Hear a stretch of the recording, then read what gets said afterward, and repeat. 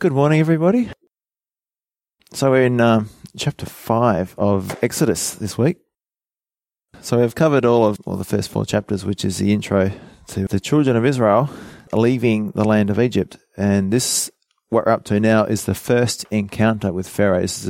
God has called Moses. That was last time, the last couple of chapters. And Moses was quite disagreeable about that. He said, no, I don't want to do it. I'm not the right person. And he gave 5 excuses. And God dealt with all them. And now, him and Aaron, Moses and Aaron, are going in to actually talk to Pharaoh. And so Pharaoh is not just an ordinary guy. In the eyes of the people, he's a god. Something to do with the sun god.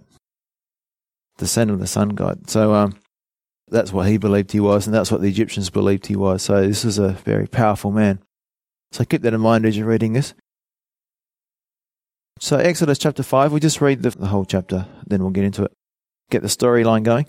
Afterward, Moses and Aaron went in and told Pharaoh, "Thus says the Lord God of Israel, let my people go, that they may hold a feast to me in the wilderness." And Pharaoh said, "Who is the Lord, that I should obey his voice to let Israel go? I do not know the Lord, nor will I let Israel go."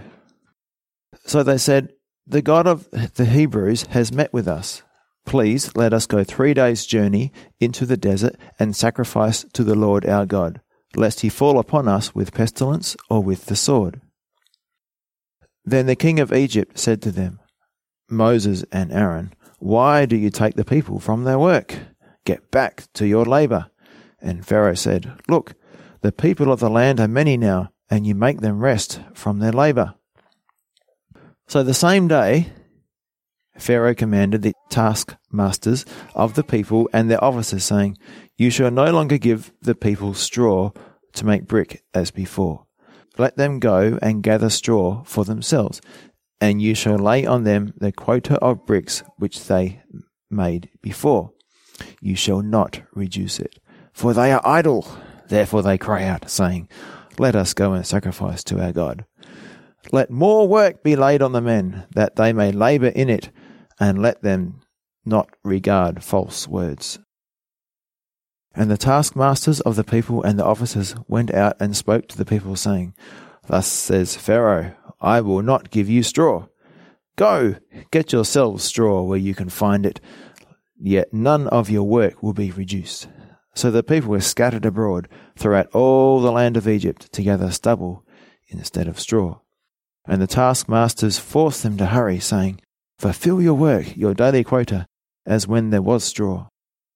Also the officers of the children of Israel, whom Pharaoh's taskmasters had set over them, were beaten and were asked, "Why have you not fulfilled your task in making brick both yesterday and today as before?" Then the officers of the children of Israel came and cried out to Pharaoh, saying, "Why are you dealing thus with your servants? There is no straw given to your servants, and they say to us, 'Make brick.' And indeed your servants are beaten, but the fault is in your own people." But Pharaoh said, "You are idle. Therefore you say, 'Let us go and sacrifice to the Lord.' Therefore go now and work. For no straw shall be given you, yet you shall deliver the quota of bricks." And the officers of the children of Israel saw that they were in trouble after it was said, "You shall not reduce any bricks from your daily quota." Then, as they came out from Pharaoh, they met Moses and Aaron, who stood there to meet them. And they said to them, "Let the Lord look on you and judge." This is the people of Israel talking to Moses. "Because you have made us abhorrent in the sight of Pharaoh and in the sight of his servants, to put a sword in their hand to kill us." So Moses returned to the Lord and said, "Lord, why have you brought trouble on this people? Why is it you have sent me? For since I came to Pharaoh to speak in your name, he has done evil to this people, neither have you delivered your people at all." So, just a bit of a aside. How many bricks do you think the people made? If you made a wall that was 10 foot high and 5 foot wide, how long would it be? Maybe from here to Albany, 500 kilometres, do you think? That's a long wall. It's a big wall. What about from here to Adelaide? Actually, they reckon it's about, from Perth to Sydney, about 5,000 k's. About 5,000 kilometres. They made enough bricks to build a wall 5,000 kilometres long, which was 10 foot high and 5 feet wide. That's what they reckon. Because they found evidence in the archaeology about the quotas they had to make. I suppose the entire time they were there, maybe 100 or so years, 150 years, they were maybe 100. I'm not sure, actually, because it's hard to tell exactly how long they were slaves. I'm guessing maybe 100 years. And the straw, as another bit of background, was essential for making the bricks, because the straw set the brick. It released acid into the clay, which held the clay together, which is the secret to how they made such good bricks. So they had to have that straw to make bricks. It's not just clay as we make bricks today.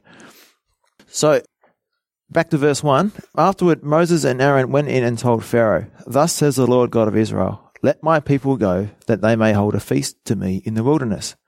And Pharaoh said, "Who is the Lord, that I should obey his voice to let Israel go?" So, Pharaoh claimed to be a descendant of the sun. That's one of the Egyptians' gods. Okay, so he's claiming deity. And he's refusing to acknowledge a greater one than himself, because if he did, he would be required to submit to this greater God. Okay. Romans 1:18, "For the wrath of God is revealed from heaven against all ungodliness and unrighteousness of men who hold the truth in unrighteousness."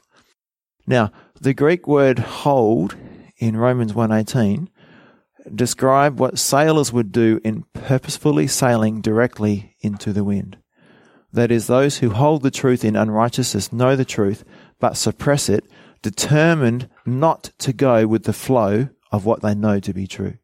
They feel the wind of the Spirit, they understand something of the truth, but they're determined to set their boat in the opposite direction and sail against what they know to be true. And that's Pharaoh, who hold the truth in unrighteousness. Okay. And this is the fundamental demand. Let my people go. And it's the same for us today. God wants us to be free. God is seeking freedom for his people. And a couple of things that we can get from this phrase, let my people go, God is saying that Israel belongs to him, not to Pharaoh. And therefore, they should be free. Those who belong to God should be free, not bound. And that's the whole point of what's going on here. Pharaoh replies in verse 2, "I do not know the Lord, nor will I let Israel go." Well, the only way to know the Lord is to obey him and to submit to him. And Pharaoh did not want to know the Lord because he had no intention of obeying him. If you desire to be obedient to the Lord, if you submit to him, then he will give you revelation of who he is and will provide direction for you. Now, I imagine your desk at home, right? Most of you would be able to relate to me and this. Your desk is full of inbox stuff. You know, they get around to it, desk, you know. You seen that? Yeah, come down to my place and I can't find stuff, you know. So I've got a lot of things on my desk which I need to do. But God doesn't do that with us. He only puts one thing on our desk at the time. One assignment, one memo, one piece of information, one directive. And then he waits until we do it before he gives us another. So if we don't do what he's asked us to do, if we're not walking in obedience, then we'll never discover the next step. We'll never get to that next piece of revelation of where he wants to reveal more of his character to us and make us more like him. So Jesus said, "My burden is easy, my load is light." He gives us one thing to do at a time. He doesn't overwhelm or overwork us. He's just waiting for us to learn this or do the one thing that he's given us to do. So they said, "The God of the Hebrews," verse 3, "has met with us. Please let us go 3 days into the desert and sacrifice to the Lord our God, lest he fall upon us with pestilence or the sword." So it's God's intention to completely free the people of Israel. But first, he's just asking that Pharaoh would let them go out for maybe a week, 3 days out, maybe a day to sacrifice and 3 days back. That's my guess. It's not a hard request. It's a whole nation, and they worship a different God to the Egyptians. They know that, and they're saying, we want to sacrifice to our God. It's not saying we're leaving, we're never coming back. It's just saying we want to go and sacrifice. But it's going to demonstrate the hardness of Pharaoh's heart. And verse 4, then the king of Egypt, notice it's the king. Pharaoh is the king of Egypt, king of the world. Okay. Moses and Aaron, why do you take the people from their work? Get back to your labor. So don't ask for time off, get back to work. Verse 5, and Pharaoh said, look, the people of the land are many now, and you make them rest from their labor. So this is a testimony, the people of the land are many, that his efforts to kill them had not worked. So they are still multiplying. God has been faithful to his promise. So the same day Pharaoh commanded the taskmasters of the people and officers, saying, you shall no longer give the people straw to make brick as before. Let them go and gather straw for themselves. As I explained, you need straw. And Pharaoh decided that Moses' request for at least a week off was the last straw. So the children of Israel would get no more straw. And you shall lay on them the quota of bricks which they made before. You shall not reduce it. For they are idle, therefore they cry out, saying, let us go and sacrifice to our God. So Pharaoh is doing like those manipulation games. He's turning the people against Moses. And he's saying the reason that you are suffering more now is because of Moses. He's trying to cause division. Now often, when we want to start to confront something in our life which is holding us down, it could be a sin, it could be a habit, whatever it might be, things will often be harder or worse for us because Satan wants to keep us there. He'll make it kind of easy to stay in that place where we're bound. But as soon as you try and get free, Satan will really ramp up his attack and he will try and keep us there. Satan wants us to think that it's not worth it to try and give that thing up. But this is a test of our loyalty. Will we be faithful to God and learn to depend on him, or will we give up and just keep on doing the same old things? There is usually a struggle before there is liberty. Okay. And verse 9, let more work be laid on the men, that they may labor in it, and let them not regard false words. So, false words, vain words, a waste of time. That's what it means. Vanity. Vanity, said the preacher in Ecclesiastes. It's a waste of time. And Pharaoh, a picture of Satan, is saying worship is a waste of time. It's empty, it's useless. You don't have time for communion, you don't have time for worship, you don't have time for devotions, you don't have time for church, you don't have time for prayer. There's work to do. You got to keep busy. An example of this is Judas. A really good example, actually. He observes Mary anointing Jesus' feet with ointment, which cost a year's salary, and said, that is a waste. That money could have been spent on the poor. That money could have been used to do some good work. Yet Jesus would later refer to Judas as the son of perdition, or literally the son of waste, because the biggest waste is that of wasting the opportunity to worship. So we live our lives and we think we're so, we are so preoccupied with so many things, but the biggest waste is actually to waste the opportunity to worship God. Now, we don't have moles in this country, but I saw this example, this story, so I thought I'd share it. You know what moles are? Those little critters that dig holes, tunnels under the ground for hundreds and hundreds of meters. Okay, here's this little story. The moles in my backyard drive me crazy. To rid my yard of them, I've stuck a hose down their holes and flooded them for an hour at a time. I've tossed in little smoke bombs. I've stood vigilantly over the holes with a shovel in hand, all to no avail. Then I read that in one night, a single mole will often dig 100 meters of tunnel. And as my experience proves, the mole's efforts are not in vain, for even though they're digging under the surface where no one can see them, when the smoke bombs are thrown in or the water turned on, they can escape in their network of tunnels and bomb shelters. So this is a little picture of these moles being prepared. And that's what our devotional life does for us. What a waste of time staying up later or getting up early to study the Word. What a waste of time to go to prayer on Sunday morning or Bible study on Friday night. That's common. If you look around Esperance, what do people do? A lot of people don't go to church. It's a waste of time, okay? But that's because they fail to understand that those things are the tunnels and bomb shelters that will protect you from the inevitable attacks of the enemy. We need to be prepared. The disciples asked Jesus, why couldn't we cast this demon out? And Jesus replied, this kind does not come out but by prayer and fasting. Matthew 7:21. In other words, we are to live a life of prayer and fasting. If we wait to lay the spiritual groundwork until the challenge is right there, until we're at the challenge, then it's too late. We're not ready for it. We're not strong enough. We won't be able to do what we could have done or to be who we might have been because there was no tunnels dug under the surface, in the dark, early in the morning and late at night. So we need to be prepared. We need regular time in worship.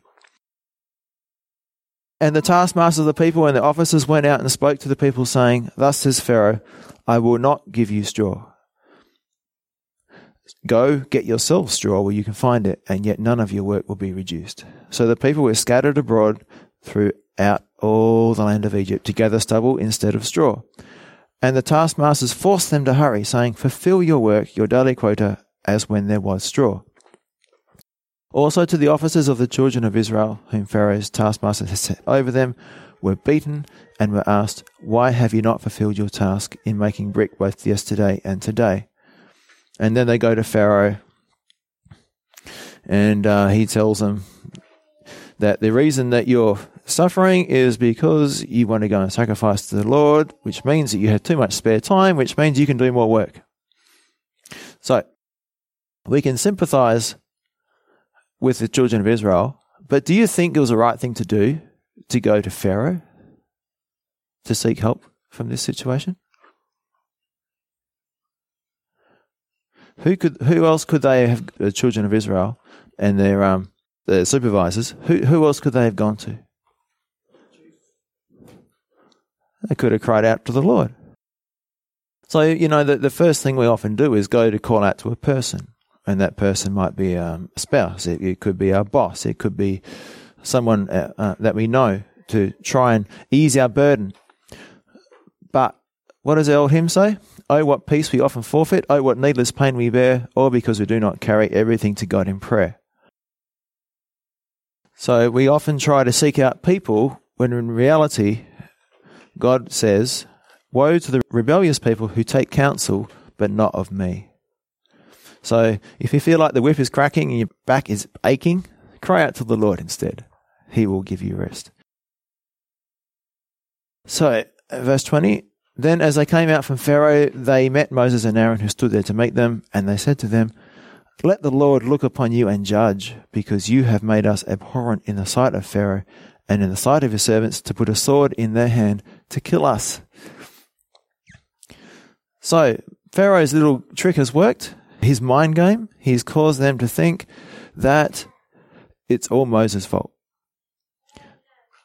When Israel was an obedient slave to Pharaoh, they thought he was their friend.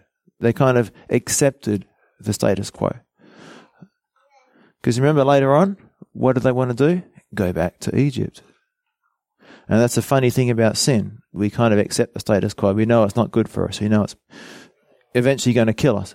But we accept the status quo. But when we want to get free, then it gets really hard. And the idea of freedom has come into their mind, and now Pharaoh is showing them how he felt about them all along. So Satan brings us sin, and he tells us that it's good for us. It seems good. He seems like a fairly nice guy. He's offering us something that we can enjoy. But when we start to be free in Jesus, his true colours are shown, and he will try to make life very difficult for us. So back in chapter 4, verse 31, when Moses and Aaron went to the people, they said, oh, this is so awesome. God has visited us. They bowed their heads and worshipped. Now, like 2 days later, they're gone from saying, oh, thank you, Moses, to, oh, God judge you. Remember, though, that God had allowed all this. In fact, God had designed it. You heard the story of the caterpillar becoming a butterfly? Yeah, and if you cut the cocoon before all the time, then the butterfly can't struggle and its wings won't fill and it'll actually die. So God could have freed Israel from Egypt without a struggle on their part, yet he knew it's not the best thing for them. That for them to make the transition from being slaves to being free people living in the promised land, that there must be some testing and stretching. There must be some strengthening. And that's what happens with us when we try and overcome sins and get free from sin, is that we have to be stretched. We have to be made strong. So because Pharaoh wouldn't help them, the children lashed out at Moses and Aaron. And being a leader is often hard, even if it's in your own family, because everyone's got to blame someone. But what they should have done is what Moses did. We're going to see what Moses did in the next couple of verses. And he went to the Lord instead. Instead of complaining to people, he went to the Lord. There's a quote from Wearsby. It says, instead of going to Pharaoh to complain, the foreman should have gone to Moses and Aaron and suggested that they summon the elders and have a prayer meeting. They should have reminded themselves of the promises God had given Israel and claimed them by faith. What a difference that would have made for them and for their leaders. Alas, during the next 40 years, complaining about God's will and criticizing God's leaders would be the characteristic of the people of Israel. But are God's people much different today? So that's a quote from Wearsby, and I thought it was quite pertinent, quite relevant for today. Verse 22, so Moses returned to the Lord and said, Lord, why have you brought trouble on this people? Why is it you have sent me? For since I came to Pharaoh to speak in your name, he has done evil to this people, neither have you delivered your people at all. So firstly, this is what makes Moses great. Instead of, can you imagine yourself in Moses' situation? All those supervisors of the children of Israel are coming, oh, Moses, look what you've done. You stuffed everything up. God judge you for making life so hard for us. And Moses goes, oh, I didn't want to come here in the first place. God, get me out of here. So he doesn't respond to the people. He doesn't yell at them. He doesn't get involved in an argument. He goes before the Lord and just shares his heart. Why is it you have sent me? What have I done to deserve this? And so he says, Lord, why have you brought trouble on this people? So Moses has forgotten something. When God told him his assignment earlier on, the Lord told him, I am sure that the king of Egypt will not let you go. No, not even by mighty hand. So Moses should have expected trouble. He should have expected that things would be hard. And if God gave Moses an extended explanation to answer the question, it might go something like this. Moses, I brought trouble because I'm interested in more than simply freeing Israel from slavery. I want to transform them from a slave people into a people fit for my promised land. This doesn't happen quickly or easily, and it involves countless expressions of both trust and surrender. Trust me in this trouble, and I will use it for Israel's good and my glory. So that's basically how I would explain God's purpose for letting them suffer. And why is it you have sent me? And in this season of testing, this is Moses saying this, the same old fears came crashing into Moses. Remember before, he said, I'm not the right person to go. I can't speak. I'm not the man God should send. God won't come through. Pharaoh and the Egyptians are too strong. And there's still some unbelief in Moses' heart. He's still struggling with this. But what is God doing? He's not just working with the people. He's working with Moses. I imagine that he's going through agony of soul. I imagine his soul is just dying. But in a good way. Moses is dying to his self-esteem, to his castle building, to pride in his miracles, to the enthusiasm of his people, to everything that a popular leader loves. You get a popular leader and they've got all these things happening around them. Everyone's saying, oh, how great you are and all that kind of stuff. But Moses, there's none of that. All the things that a popular leader loves to hear, they're not there. So as he's laying there on the ground, alone before God, wishing that he was back home in Midian, watching sheep, and thinking that he himself was hardly being used, he was a failure, he was actually falling as a grain of wheat into the ground to die. No longer to abide alone, but to bear much fruit. So remember how Jesus said in the New Testament, if a seed doesn't die and it's not planted, and it won't bear much fruit. So we can't bear fruit unless we die to ourselves. So this is God causing Moses to die to himself. Moses probably thought that the dying to himself was finished after 40 years of tending sheep in Midian, but it wasn't. And it never is. So for us, the process of dying to ourselves will not finish until we go to be with the Lord. God will still use adversity to train us to trust him until the day we go to be with him in heaven. And the next bit is, neither have you delivered your people at all. Moses is hoping that it's all going to come easy. Wiersbe says, God's chosen servants must expect opposition and misunderstanding, because that's part of what it means to be a leader. And leaders must know how to get along with God, pour out their hearts, and seek his strength and wisdom. Spiritual leaders must be bold before people, but broken before God, and must claim God's promises and do his will even when everything seems to be against them. So, who is a leader? All of us here are leaders. We're leaders of our kids.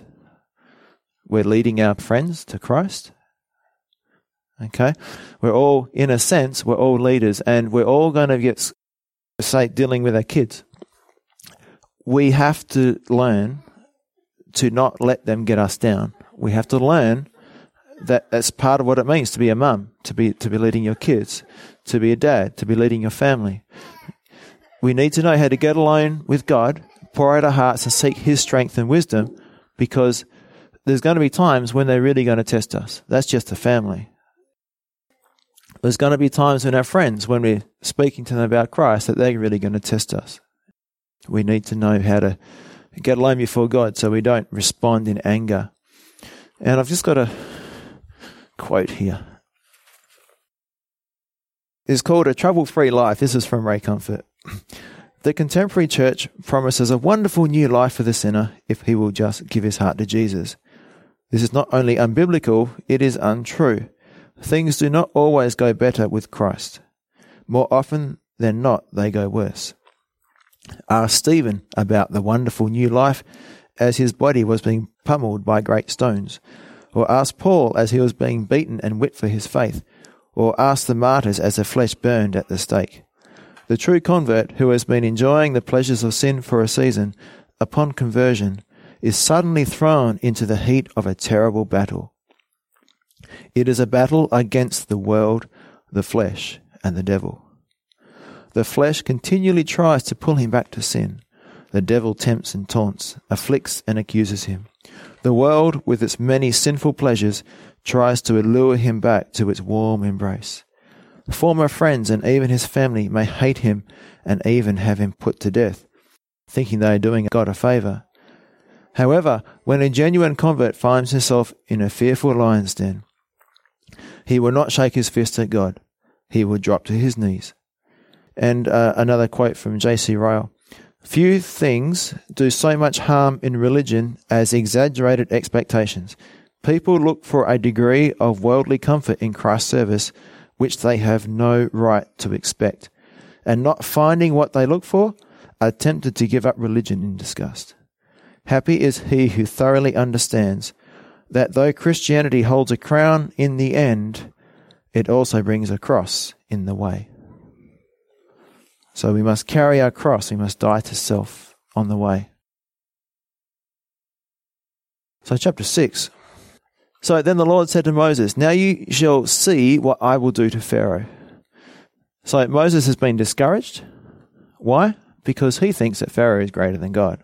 He's scared of Pharaoh, and we can have the same problems, or the problems that we are in, they seem too big for us. They seem too hard, and we forget that God is bigger.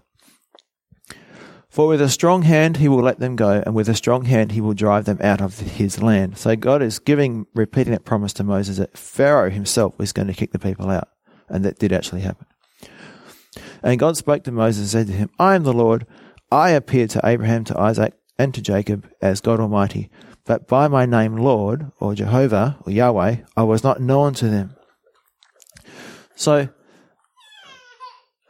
the name I Am, as we talked about a while ago, is the name that God gives. He's the promise keeper. Whatever we need God to be for us, whatever problem we're in, whatever help we need, then God is the great I Am. I am whatever you need me to be. He's the promise keeper.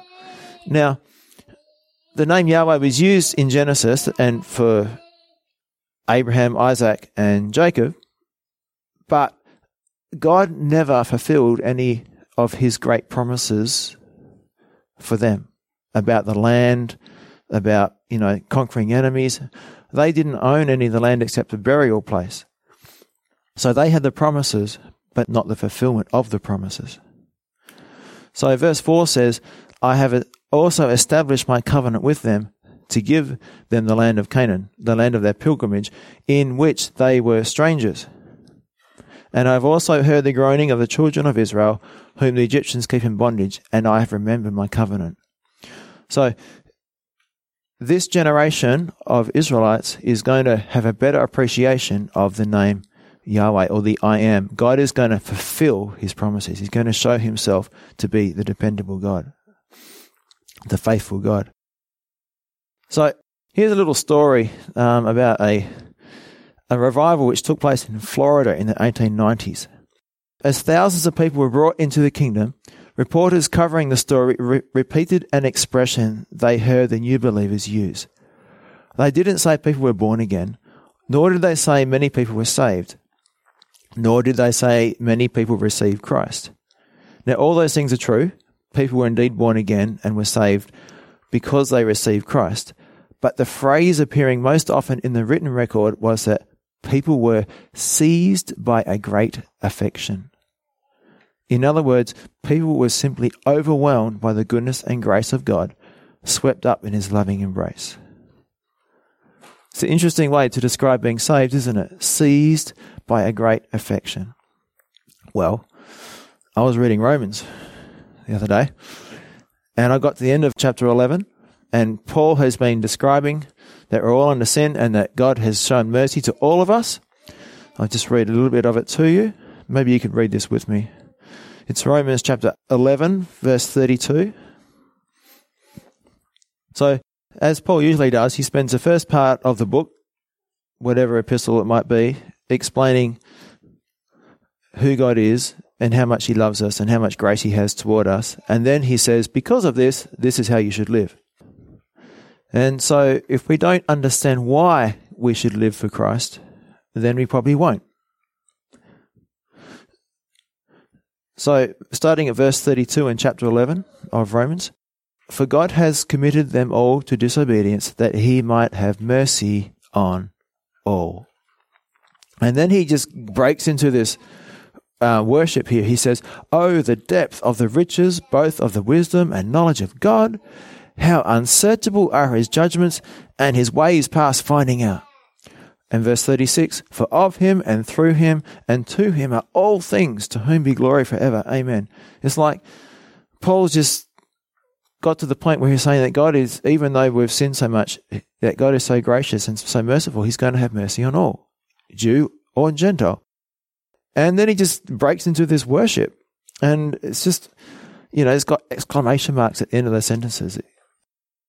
So I can imagine Paul struggling to say sitting down while writing this section.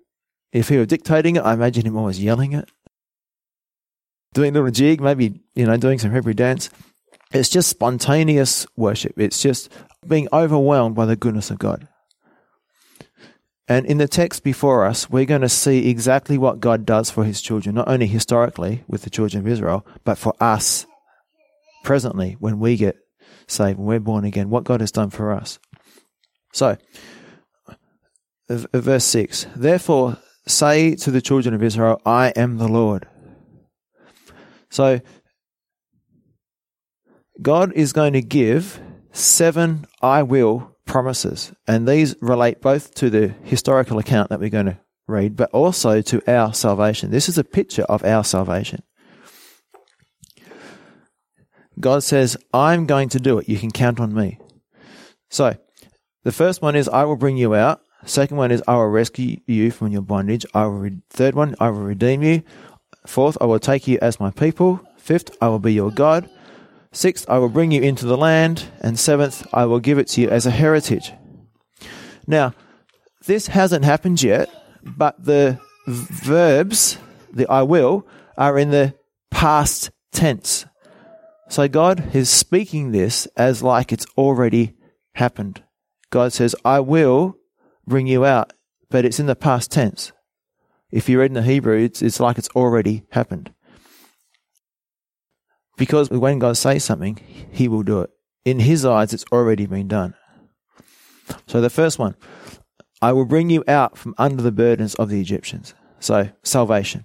Egypt is always an illustration of the world system, of the lost condition of man. I will save you, God declares. I will bring you out from there. And that's exactly what God did for you and for me when he brought us out from under the burden of sin.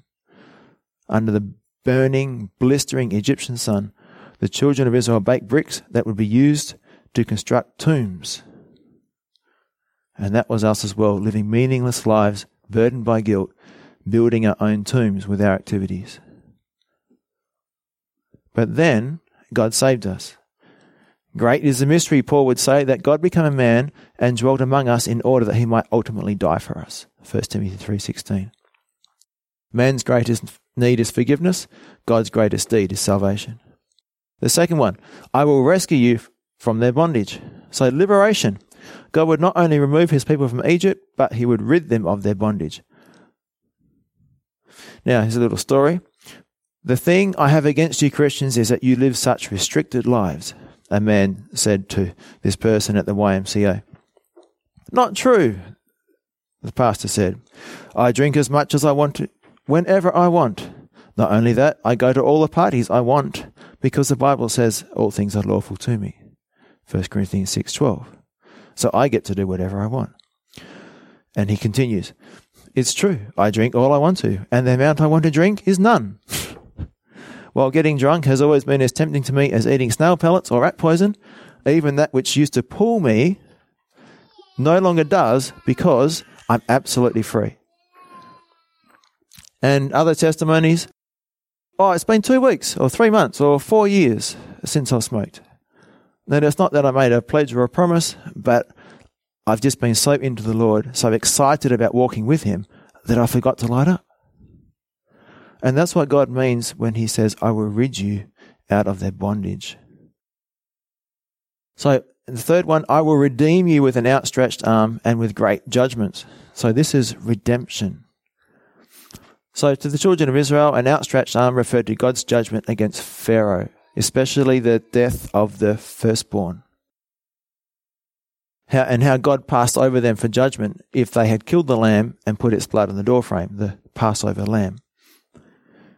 Now, to us, the fulfillment of that is the outstretched arm of Jesus pinned to the cross of Calvary, for that's what it took to redeem us from Satan's power.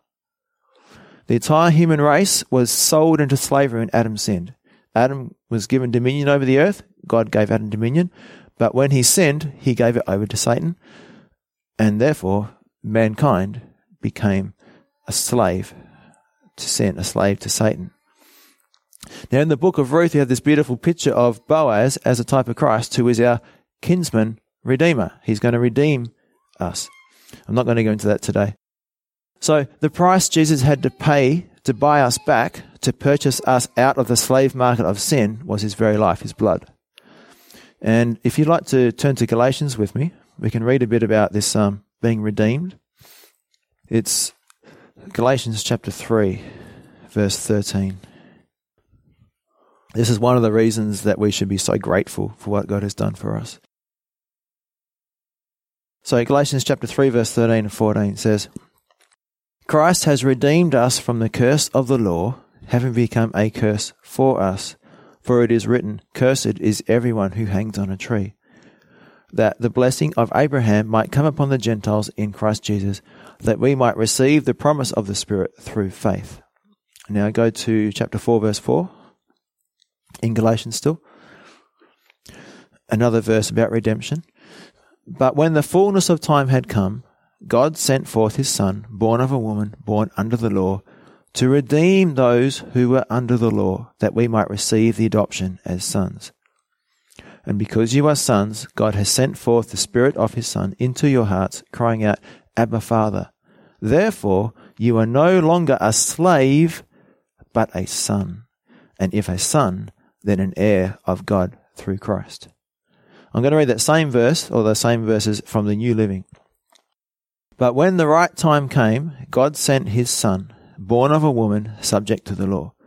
God sent him to buy freedom for us who were slaves to the law, so that he could adopt us as his very own children. So, isn't that amazing that God bought our freedom with his blood? And that's what it cost. And we can't become his son, or we can't become sons of God, until we're bought out of the slave market of sin. So that's what it means to be redeemed. Okay, the next one, in verse 7, I will take you as my people, and I will be your God. Well, there's two there. And this carries on from the previous one. So this is adoption. I will claim you as my family, God says to the children of Israel. Christ has adopted us into his own family, to his family. That's what Paul tells us, that we just read. And what a family it is. We look around at ourselves and we think, oh boy, this family's got issues. But guess what? We're all on the road to being sanctified. We are being sanctified. We are being perfected. And that's why we need to be patient with each other, tender-hearted towards each other, remembering that we're in the same family. We've been bought out of the slave market of sin, and we're all at different stages in our walk.